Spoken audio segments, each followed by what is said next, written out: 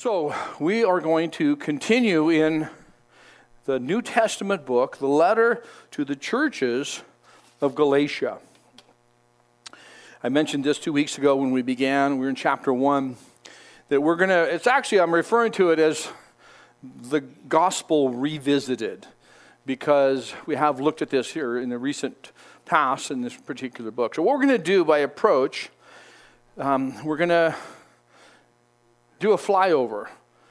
Some years ago, I was invited to go to a backcountry airstrip, and I just love riding in planes. I love two parts for commercial planes: takeoff and landing. The rest is really kind of an inconvenience, but I think it's the adrenaline factor, maybe, who knows. But I also love small planes, because there's something exciting about getting tossed around and free falling and all this other stuff that happens. And I know Kim thinks I'm psycho, but I just love the ride. Well, I got to fly into Johnson Creek, which is kind of an elite, or not elite, well, it's just a major size backcountry strip. It's bigger than most. I got to fly in there with a group called Idaho Friends of MAF.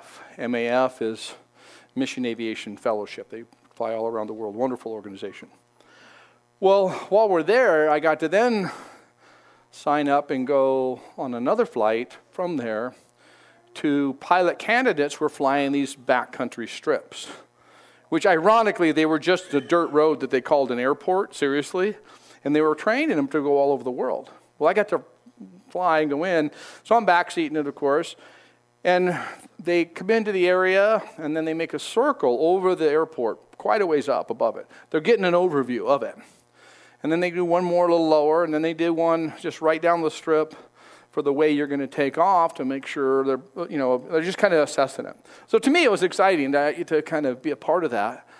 But it gave me also kind of a picture of how it is when we study the Bible sometimes.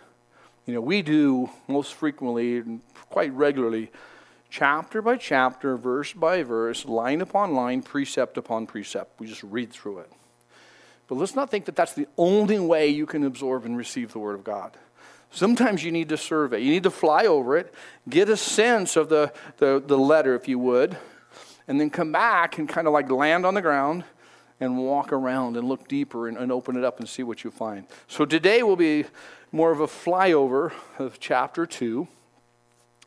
You'll have the opportunity even this week, of course, to dig in and read not only the chapter. I encourage you to read this letter throughout the week. You can be digging into it, getting a sense of the context, looking in even closer to the chapter. And if you find things when you dig into that you're like, Pastor Dan didn't touch on this verse. He didn't connect on that one. Well, if you find those, for a reference, for one tool you could use, is you can go to our website, and in the little menu box on the top right, if you click on that, and then go to sermons, and then from sermons, you go down to Free at Last. So when you're on the sermon page, just scroll down, and you'll come to this one, Galatians, Free at Last. I went through Galatians chapter by chapter, verse by verse in 2020. So you can go back and kind of fill in the blanks if that's a tool you find beneficial. So then you see what I'm saying? I know I mentioned this a couple weeks ago. You didn't come to church to get homework. But actually you did. Because you knew this isn't going to carry you through the week. This is just a taste, a bite, like, now I'm going to need a little more throughout the week. So I encourage you to dig in that regards. As we look this letter over, we'll continue with what I presented in chapter 1, that there's 3 points that whether you call them points or ingredients or elements, I don't know. But there's 3 things that I believe they're a really important process in our spiritual life in growing. Because see, if you read the Bible and I read the Bible, and it's just fuzzy and sweet and nice in these friendly faces, but it doesn't change our Sunday night, it doesn't change our Monday, it doesn't affect the rest of our week, what good did it do? It should be practical. It should be literally, as the word we'll see today, transforming. It should change us because of what we're embracing and choosing to live by. So here's some three things that I think you'll see essential when you read through, and even this letter, we'll see it consistently. These 3 things: you'll see the truth, you'll see the trouble, and you'll see the transformation. There's 3 parts always seem to come into play when we want to be practical and real as we dig in. So let's just pray one more time. God, thank you for your word. Thank you that you have preserved it perfectly.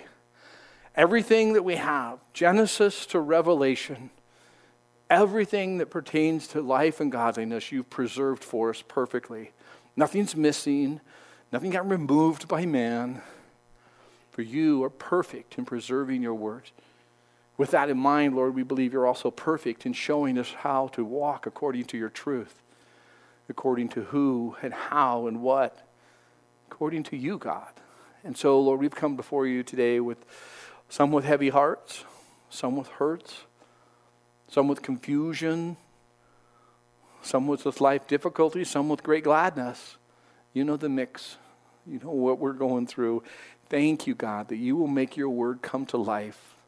I pray, God, that you would use my voice, you'd use me in some way to convey your truth, to plant and embed it upon the hearts of those who would hear for your glory, God.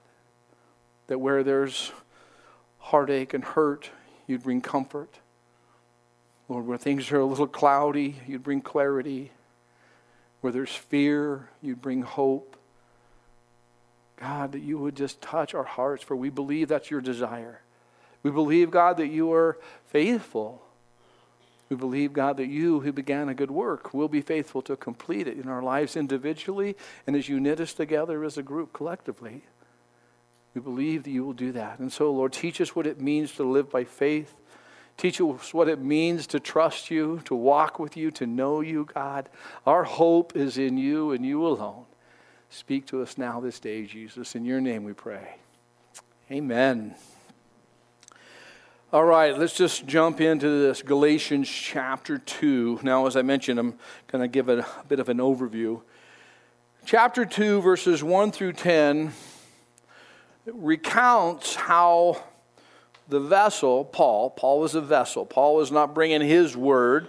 Paul was an instrument that the word of God is poured into. The heart of God brought into the man, Paul, and then brought forth through Paul. It's still God's word. So Paul's recounting how he received the gospel, the revelation, this revealing of the truth from God. And he needs to remind the churches in Galatia that he's not a product of the Jerusalem church. See, the regions of Galatia, back in chapter 1, we're told this letter was wrote to various churches in a region, what we would call a Gentile or non-Jew region, where it's predominantly not Jewish population. And so what had happened is, Paul, when he come to Christ, he was actually aggressively trying to interrupt the move of the Spirit. You remember what was happening? He's down in Jerusalem. He sees this going on, what's happening, this conversation about what would later be called Christianity. So he proceeds to go north, get up ahead of it, get above it, if you would, and then move his way down and to cut this thing off and stop it. Because he was zealous for Jewish tradition. He was zealous for the things that he had grown up around. But in his zeal, he was actually contrary to God. And he had an encounter outside of Damascus, remember?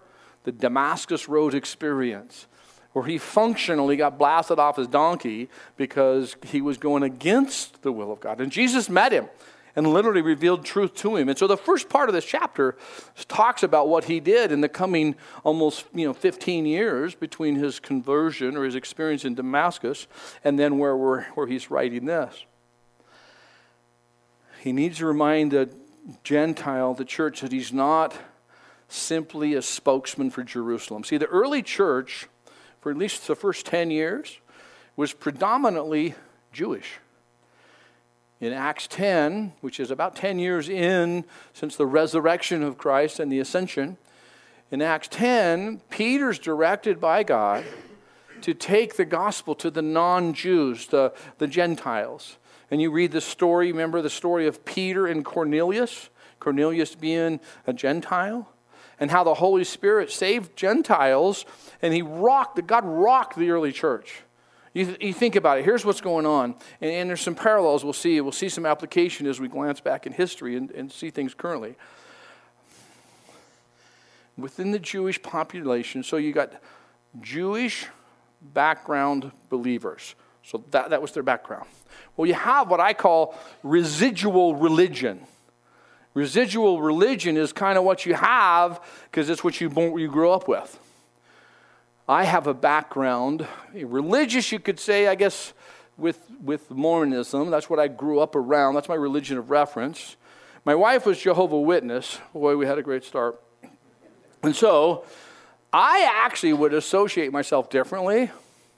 I was a 7-day recreationalist. So that was really more my religion, if you would. That's the thing I really went to and gravitated to. And so then I become a Christian, and I'm trying to make everything still work.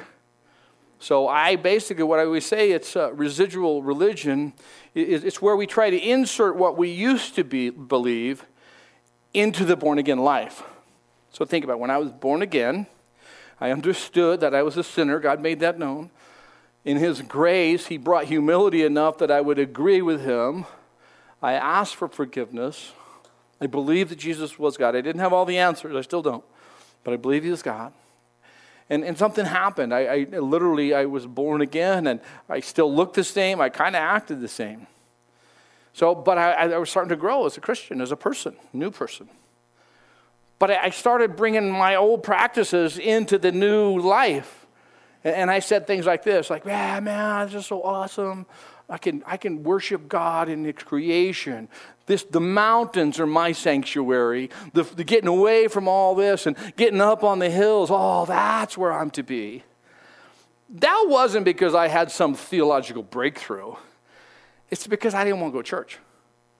It's because I used to not go, and I was used to, I love being in the hills, so how could I justify what I used to be in line with who I am currently? It's residual. Now, that's a real simple one. Some of you maybe even have more of what Paul dealt with and what the Jews dealt with, where there's this religious training, and it has some merit, but it's not to be preeminent. It's not to be the primary thing. And so we have to realize that this stuff we think sometimes just has to be set aside, and that's what was happening in the early church. They were putting the emphasis upon being Jewish. Because after all, Jesus was a Jew. So therefore, if you're going to live and follow Jesus, who was a Jew, you need to be a Jew and then follow Christ, because Jesus was a Jew. Well, that's not the gospel. That's not the good news. And so we're going to see as we dig through this and unfold, Paul has to let them realize, I'm here to share the gospel of Jesus Christ. Paul's making known that he was not sent out by the Jewish background believers in Jerusalem, but rather he was saved and sent by God. He's dependent upon the body of Christ. Interdependent, I should say. We're going to see in this first section, Paul, he later would be the instrument to write in Ephesians, Paul endeavored to keep the unity of the Spirit in the bond of peace. He understood there was a need for unity within the body of Christ. So let's look at verse 7 through 10. Like I say, I give you the background on verses 1 through 6 and some of the things that were happening and how he's reconciling. He's in Jerusalem. He's meeting with the leaders in Jerusalem. And this is kind of what happens at the close of that meeting. Verse 7, on the contrary, when they saw that the gospel for the uncircumcised had been committed to me, as the gospel for the circumcised was to Peter, that's kind of that Acts 10 I referenced. Verse 8, for he who worked effectively in Peter for the apostleship to the circumcised also worked effectively in me toward the Gentiles. And when James, Peter, and John, who seemed to be pillars, perceived the grace that had been given to me, they gave me and Barnabas the right hand of fellowship, that we should go to the Gentiles and they to the circumcised. They desired only that we should remember the poor, the very thing which I was eager to do. So we see unity and diversity strengthened through difficulty. So there's a unity here, but there's a true meaning of diversity, not this silly definition that's contemporarily thrown around in really weird ways. But true diversity, where there's diverse, where there's, the Jewish background believers and Paul being Jewish, but then he also has this amazing ministry to the non-Jews. And they're recognizing, hey, what's the similarities? What's our foundation? What's our common ground that we all hold on to? So as Paul went to them. We can see humility. We can see their willingness to stay true to what is the important elements, the majors, if you would. They give them, it says in this passage, that they extended the right hand of fellowship. It's basically saying, okay, you guys, we see where you're coming from. See, this was not an easy issue, because this is a confrontation, agreed? As calm as it is in this first portion, it's as near as we can conclude, they had to sit together face to face and work out what's going on here, what's happening. And Paul's very delicately saying, if you would, this is the gospel. You don't have to be a Jew. You don't have to. And by being a Jew, they were putting the emphasis on not only circumcision, the rite of Moses, and then also the following of the law, then your faith in Christ. See? He's like, that it's faith in Christ alone, as you're going to see it as we unfold this. So here they're working it out, and confrontations are always difficult. Agreed? They're not avoidable. You can't go around them. Let's continue on, because this goes from this public, more of a private kind of engagement, but it seems to be fairly simple. Let's move on to verse 11. Now when Peter, this is a different situation. They just talked about how they engaged in Jerusalem and dealt with a doctrinal issue that was practically expressed. So how do they now deal with another one that's in Antioch, which is really more non-Jews? When Peter had come to Antioch, I withstood him to his face, because he was to be blamed. For before certain men came from James, he would eat with the Gentiles. But when they came, he withdrew and separated himself, fearing those who were of the circumcision. And the rest of the Jews also played the hypocrite with him, so that even Barnabas was carried away with their hypocrisy.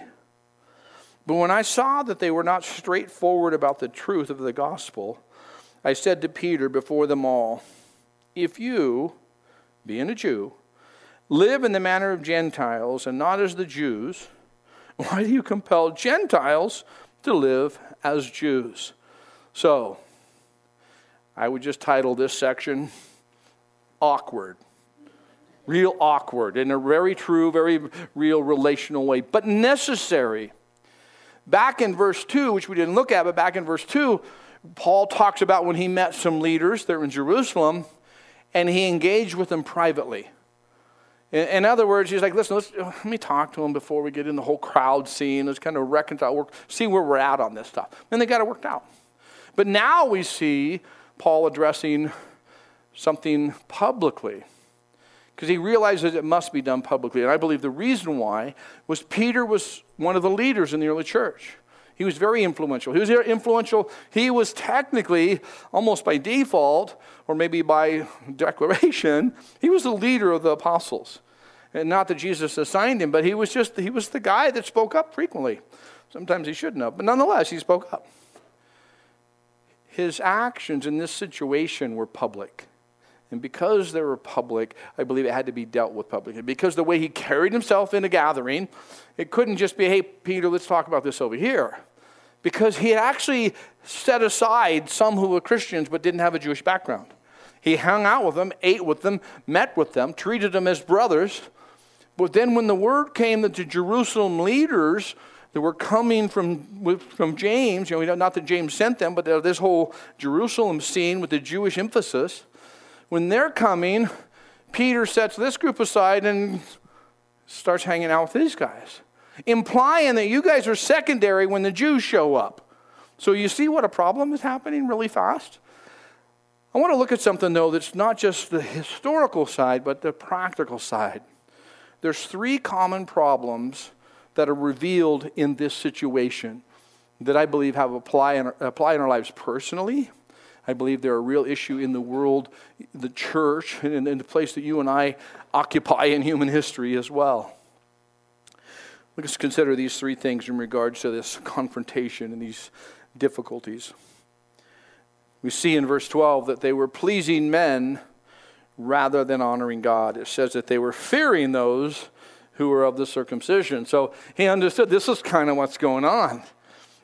Peter and some of the others that were in the kind of the influential part of leadership, and even Barnabas getting dragged into it. They were afraid of what others would say, specifically those with a Jewish background. And we don't know why. We're not told whether there was some kind of threat coming from Jerusalem. There wasn't a denominational type structure that would require some type of interaction, but there was something going on. For whatever reason, they were not honoring God. They were concerned about pleasing men. And you know that happens today maybe as much as it did then. It happens in the church corporately in the global sense. It can happen in a local sense.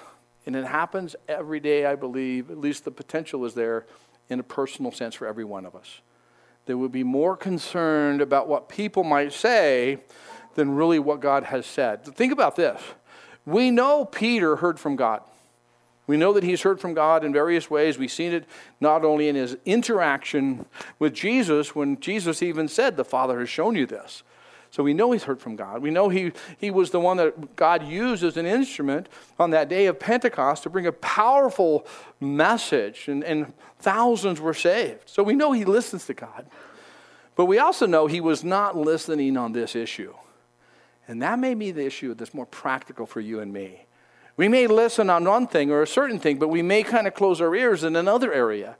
And God's not making that known to you and me to kind of make us feel small or, rebellious. He's doing it to liberate us.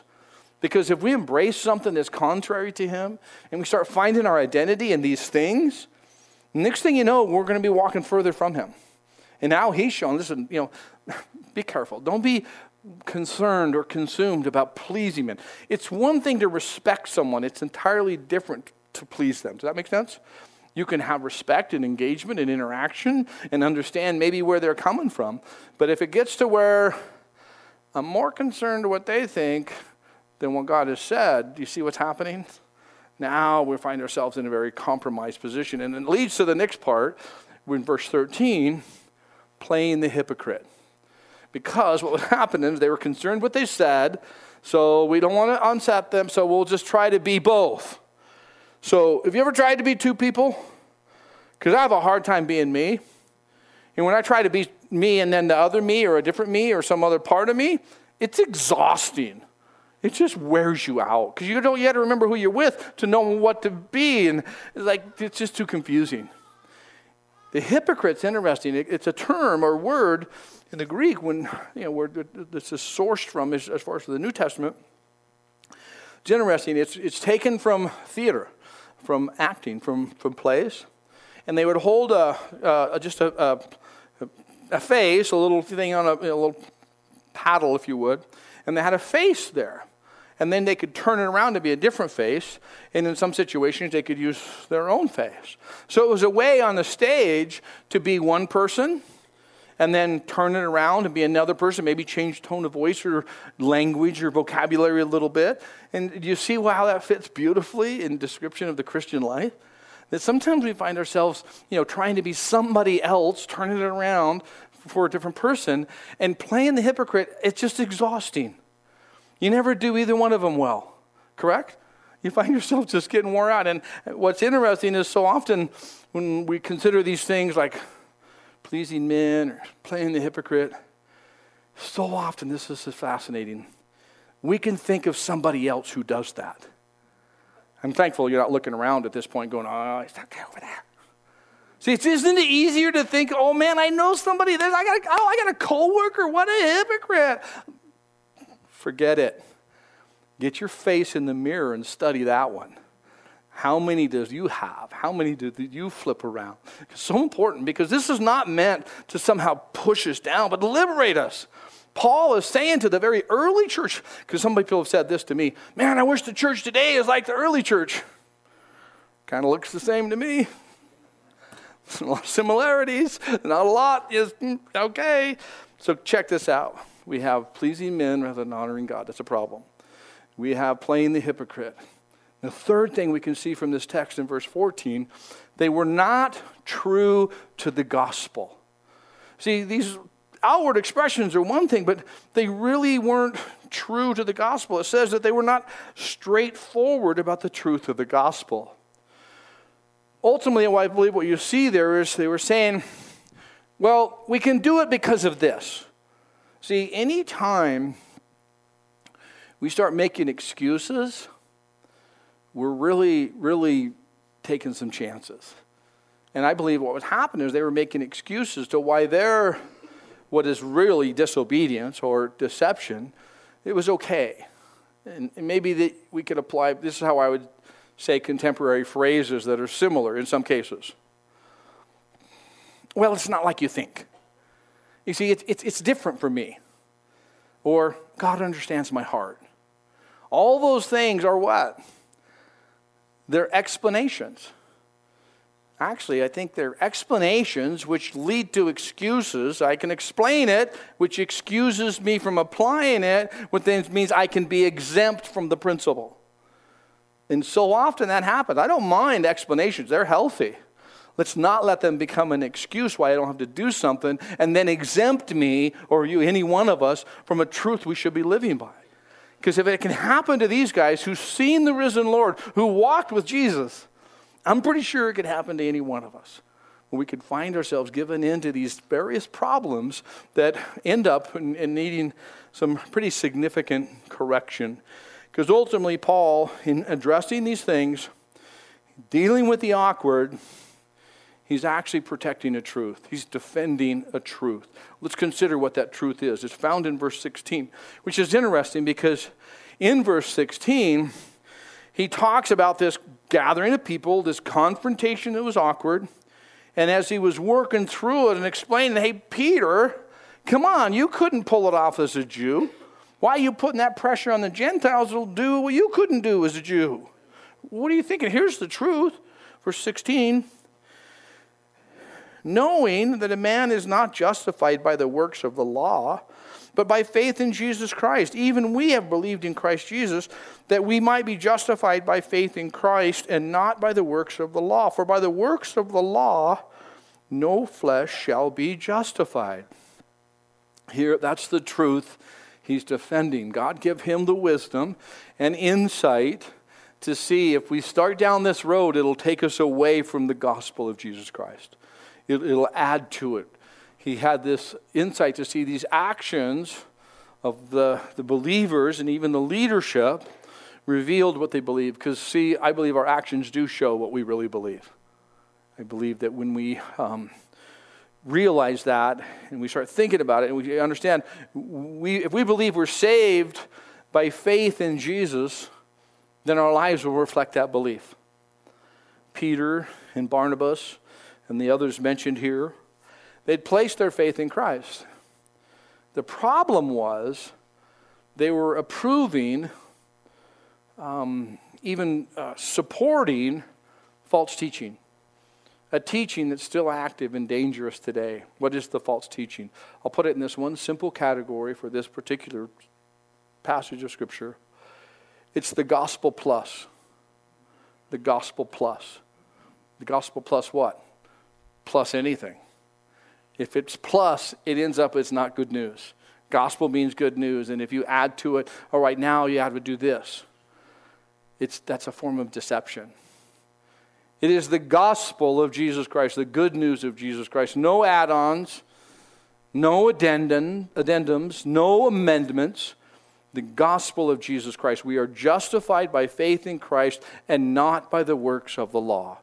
And you know the argument. Some of you have shared it. I've said it. I understand some of the arguments. And they're not arguments to take us away from the gospel. They're things to go, yeah, but what about? What about what? Well, you're telling me that I can just believe on the Lord Jesus Christ and I'll be saved.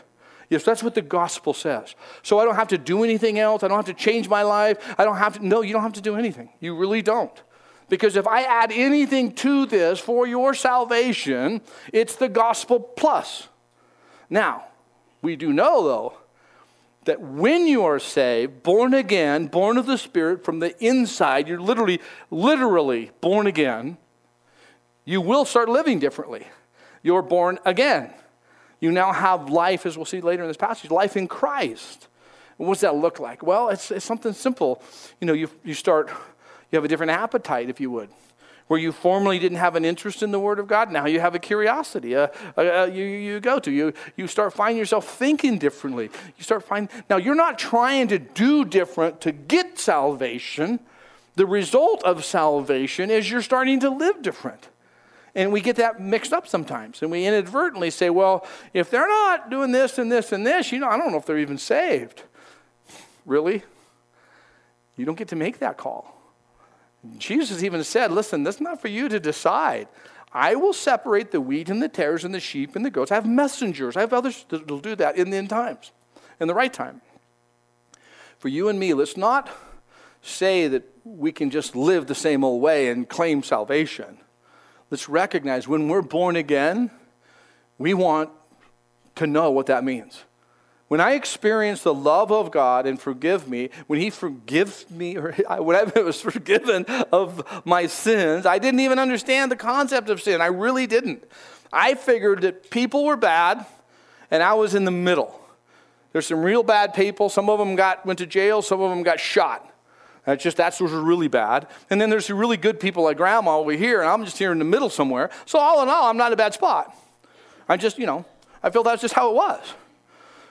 What I didn't realize is like when I experienced the forgiveness, something changed. I can't even now put it into clear description, but it was like this weight was taken off of me. Like I had a sense of vitality, a sense of life. I thought it was because I was learning religion, but it wasn't. It was because I was literally born again, and you were born again on the inside. And so now, because I experienced this love, I'm like, what is this? What manner of love is this that I would be called His child? And so a certain element of curiosity, a certain things that are just more His work in me that I try to rationalize my expression, but it's Him just drawing you closer to Him because He's the one doing the work. And so guess what happens? Your language changes. You don't stop cussing because you're hanging around church people. Well, you might be. That might be a good enough reason too. But ultimately, even in the workplace, you still drop those words every now and then, but you feel convicted. Not because somebody read off the acceptable adjectives that you can use now, but because you realize, man, I don't think I should say that. I don't think I should act that way. I don't think I should speak that way. I've been forgiven. God, you've done this in me. Always remember, you don't change to get salvation. There will be a change because of salvation. And it's not measurable. You can't just look around and go, ooh, should I do this? Should I do that? It's only expressed. When I say it's not measurable, I don't want to just think, well, I should be here and do there and do that and do this. Because, see, that means if I do these things, I can clear my conscience and say I'm saved. But ultimately, you will be doing those things when you have this new life. It's something that I think is so ingrained and so snuck into contemporary Christian teaching, biblical teaching. That it's like, yes, but you have to do this. No, you don't. But guess what? You will. My grandma, when I understood that she loved me, I was like 12, 13, and she was certainly a lot nicer than my parents, that's for sure, because they had all these rules and all this stuff. So I'd walk the 6 blocks to Grandma's house, because I could just sit there and chat with her. And sometimes she had cookies, and, it was just more enjoyable. But sometimes she'd get up and it's like, all right, well, let's go help me with the dishes. Like, okay, let's go do dishes. Woo! I literally, that was my attitude. Now, when my mom said it's your turn to do the dishes, can we use paper plates? I don't, what was the difference? My perception, my realization was that I knew my grandma loved me. And because I knew that love, it was just different. How much more when we grasp the love of God? That we're now not trying to do something for God. We're experiencing the love of God, and it's an expression of our life. And that's why I say, live out the love that is within you. Let that be an expression and take some pressure off yourself. Don't try to do everything and be everything. So, the truth. I mentioned there's 3 things: truth, trouble, and transformation. The truth that we see in this text is so essential. We follow Christ because of who He is. Now, guess what? When you choose to do that, there is trouble. There's things that kind of just are a little difficult to work through. We see Paul, in this situation. He chose to deal with this issue because he knew something was building. He was aware of the Jewish-Gentile challenge. And he understood he was to address it, he wasn't the one in charge. He wasn't the one making the final decision. And so Paul was wrongfully accused. Paul was criticized. He was even ostracized because he stood for the truth. Because he was willing to, I believe, with kindness and compassion, with firmness and understanding, he addressed a hard issue. This generation that you and I live in has a real problem with confrontation. There's a real problem. Now, the problem is too much is done on the screen and not is done face-to-face. That's not the only reason. But it's really easy. Have you ever sent a text and then you read it after you sent it? You know, one of those mistakes which seem to be common. I know them for me. And then they receive it, but they don't reply. And then later it's like they may say something like, what? Because guess what? We all know this. You can't quite get a sense of what's being said just by sharing information. So because that's a little awkward, I don't know that I'll call them. So you call them. This is frequent. And then you hopefully bring clarity, and with the voice and some emotion and some kindness and somehow love being better expressed through the voice than the keyboard, you kind of work towards reconciliation or clarity. And it may even involve, you know what, why don't we get together for coffee? And guess what? There's something different when you reconcile things face to face. Things can't always be reconciled with just exchanging information. This generation doesn't understand. We're losing the art of reconciliation. It's an art. It really is. Now, understand, when I say generation, I'm not talking about the younger people. I'm talking about those of us alive at this time. Because some old people can be just as big a hassle as young people when it comes to screen time. It's got nothing to do with age. Confrontation is so important. Can you imagine how they had to work this out? I called Peter out to his face. It's like, yeah, be a man. Well, no, that's not it. It's not a testosterone zone overload. It was with kindness and compassion, but I had to deal with it. I had to move forward. We had to address this. And when we don't learn how to do it, we become soft and we don't stand for the truth. We start compromising. We start backing away. We let relationships go away. We don't want to deal with it. When you stand for the truth, you're going to find it's difficult, but important. We live in a time when I don't think there's any more confusing time than now. Well, what about World War I? What about World War II? What about this? Yeah, those weren't as confusing because they were sad but understandable because of World War. But now we're living in a time that's very confusing because it's all about what you want to be. Truth is not, it's almost like it's irrelevant. As long as we live in a time that it's being promoted through this government system, this school system, so many different things that are being promoted in our world. You can be whatever you want to be. You can just be a different person, a different gender. You can be a different species right now if you want to be. No, you can't. You can't. And to be able to convey that, not in a, hit him in the head type of way, but wait a minute. You're going to be, you identify as an animal? Okay, so let's just consider you got on this road, and this road's going to go here. So when you get there, what are you going to do? Well, I don't feel it's going to go there. It will. The signs say Boise, you're going to end up in Boise. Do you understand what I'm saying? How is it that who would have seen this? Who would have said 10 years ago, 20, 30 years ago, just think, 2023, you can be what you want to be. You can just be, no, you can't.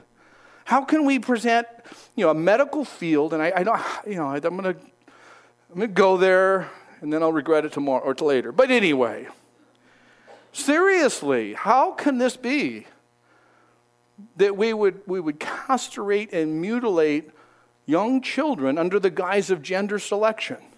That we would allow a preteen, to make a choice in their body to be permanently maimed, but yet we won't let them get a tattoo without their parents' permission. Can you tell me what's going on? Why is the medical field complicit with it? I don't understand. But I'm going to stand for the truth. I'm going to somehow try to convey, this thing's got to be addressed. It can't just be so common that we can just say, well, it's their right to choose. It's not. It's not true. It is not true. And it's going to be harder and harder for you and me to stand for the truth, but stand for it.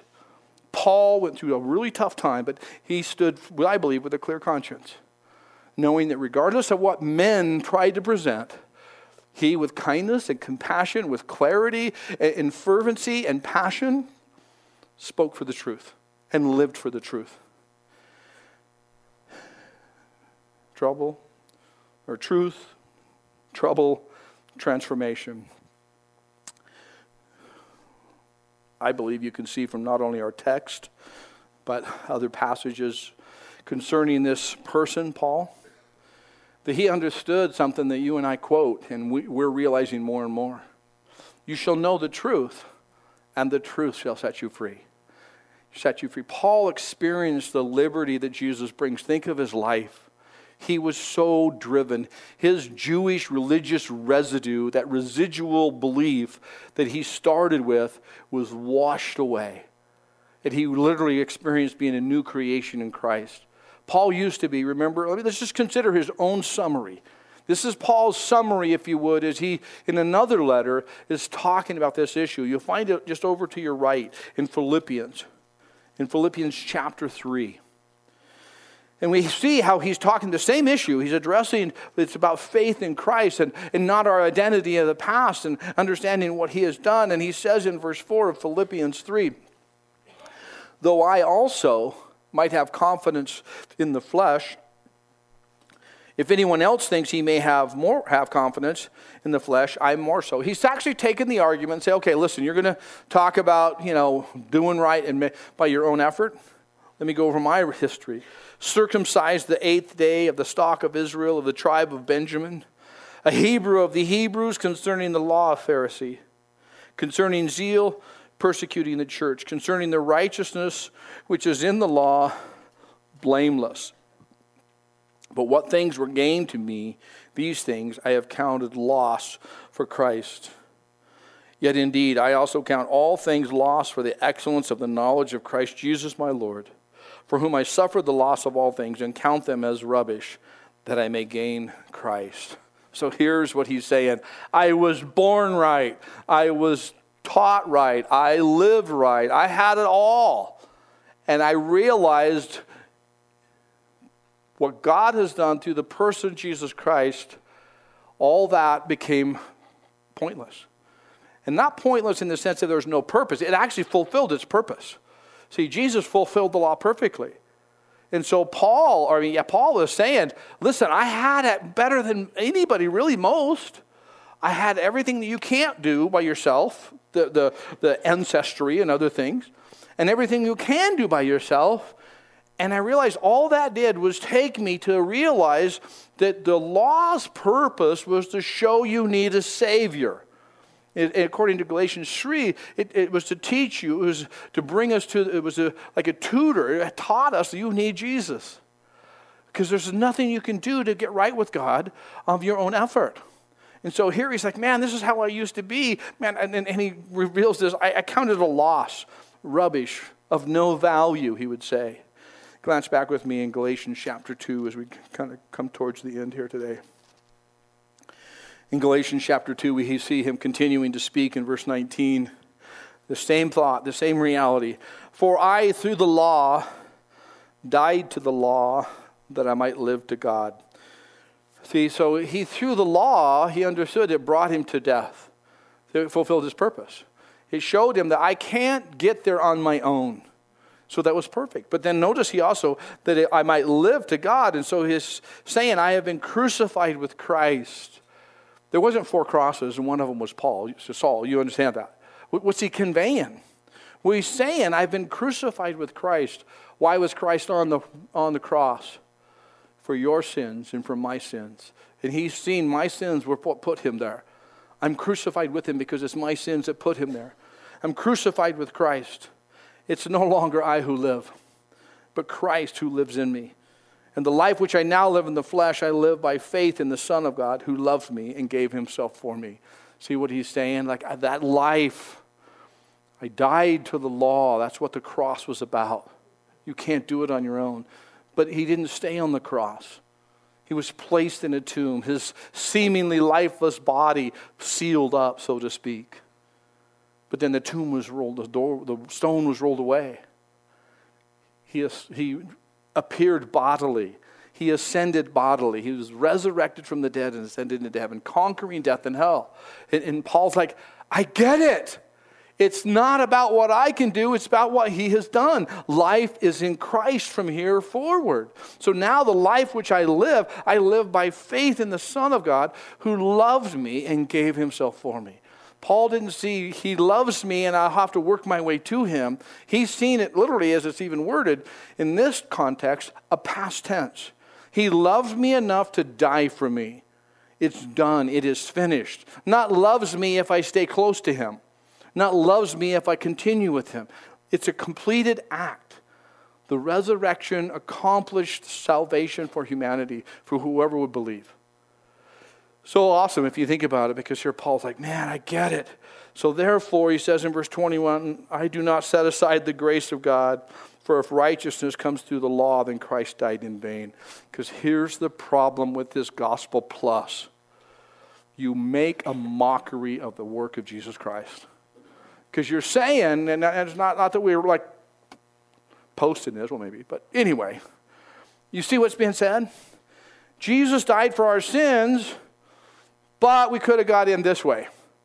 So that means it's foolish for him to endure what he went through if we could have went around the other way and picked the lock on the back door. It literally makes a mockery of the love of God. Instead of realizing there is no other means by which man can be saved, period. Through faith in Christ is the only way. And there's not gospel plus do this and this. It's the gospel. If you add to it, it's bad news. It's like this. When I was young, I got a loan. Kim and I were going on our honeymoon, so that will be 40 years ago in May. And so I went to a place called Household Finance. Quit it. At Household Finance, which is just I think a gutter lending agency is my terms from it, but anyway. But I got a loan because we're going on our honeymoon, and I want to have some cash flow, and I didn't have it, and so, hey, no big deal. I signed on the line. Sweet. Money in hand, everything's good. Roll out of town, heading to Sun Valley. Up in Sun Valley, sitting in the hotel room, I pull out the contract and start reading it. There was some fine print, and I'll tell you what, that contract wasn't good news. I don't know, it was like 36% interest rate or some stupid thing. It might have been higher than that. I'm like, gospel plus is throwing in a fine print that changes it from good news to bad news. Do not add anything to the gospel of Jesus Christ. Let your life change because you have new life. Don't try to do it so you can get the life. We have Greg come back up. We're going to close out our time. Let's look, though, before we leave, and in a closing thought at chapter 5. In chapter 5, we see in verse 16, I say then, walk in the Spirit, and you shall not fulfill the lusts of the flesh. So, learning to walk in the Spirit. Peter, James, John, Paul, they're learning this. Peter heard from the Lord. He presented a powerful message at Pentecost right at the start of the church as we know it. But then he argued later in Acts chapter 10 when Jesus says, hey, rise, kill, and eat. And he says, not so, Lord. Do you get that part? You can't say that. It doesn't work relationally. Not so. Try it at work. You do it work this way. Boss gives you instruction. You say, not so, boss. Lord means boss. He gets to call the shots. And Peter, 10 years later, is learning what it means to walk with Jesus, learning what it means to be led by the Spirit. I say that to encourage you because it is a process. Verse 22 of Galatians 5, but the fruit of the Spirit is love, joy, peace, long-suffering, kindness, goodness, faithfulness, gentleness, self-control. Against such there is no law. And those who are Christ have crucified the flesh with its passions and desires. If we live in the Spirit, let us also walk in the Spirit. Will you stand with me?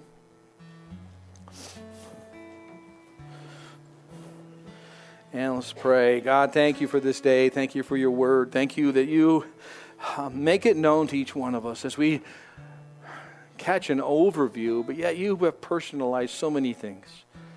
And really, for many of us, it's quite different things. You have individually emphasized specific things that we could know you more, that we could let go of these things that hold us back, the residual of who we used to be, that we know who we are currently. Help us, God, each one of us, to walk in truth, to be aware of this new life you've given us. And for anyone, if you're here today and you don't really know if you have this new life I speak of, it begins with just agreeing with God. It's really not complex. It's a truth you already know. The truth is, you know you have done things contrary to God's design for your life. You've done things that you don't even want to tell people about or talk about, for you know they're not right. And the penalty for that sinning, is pretty high because sin can't be in heaven. Therefore, the penalty, the wages of sin is death. But there's hope. For Jesus died for our sins, paid our sin debt. So ultimately, as you recognize your sin, you would say quite simply, God, I don't like this. I don't get this sin thing, but I know it's true. And I would ask you, Jesus, for forgiveness. I put my faith in you, and I don't even know how to do that for sure. I trust you, and yet I don't know you well enough to really trust you much. I guess by faith I would trust you for salvation, for this new life. Give me this new life you speak of. Forgive me of my sins. Show me how to live from this day forward the life you've created for me, life you've designed for me, this life you've given to me. Guard me from the things that would distract me. Protect me from any form of religion. Teach me your truth in such a way that I fall deeper and deeper in love with you, God. May that be our request, all of us, Lord, that we would know you in a greater way, that we would grow in the grace and knowledge of you, Jesus, our Lord and Savior. To you be the glory, both now and forever. Amen. Let's sing to him.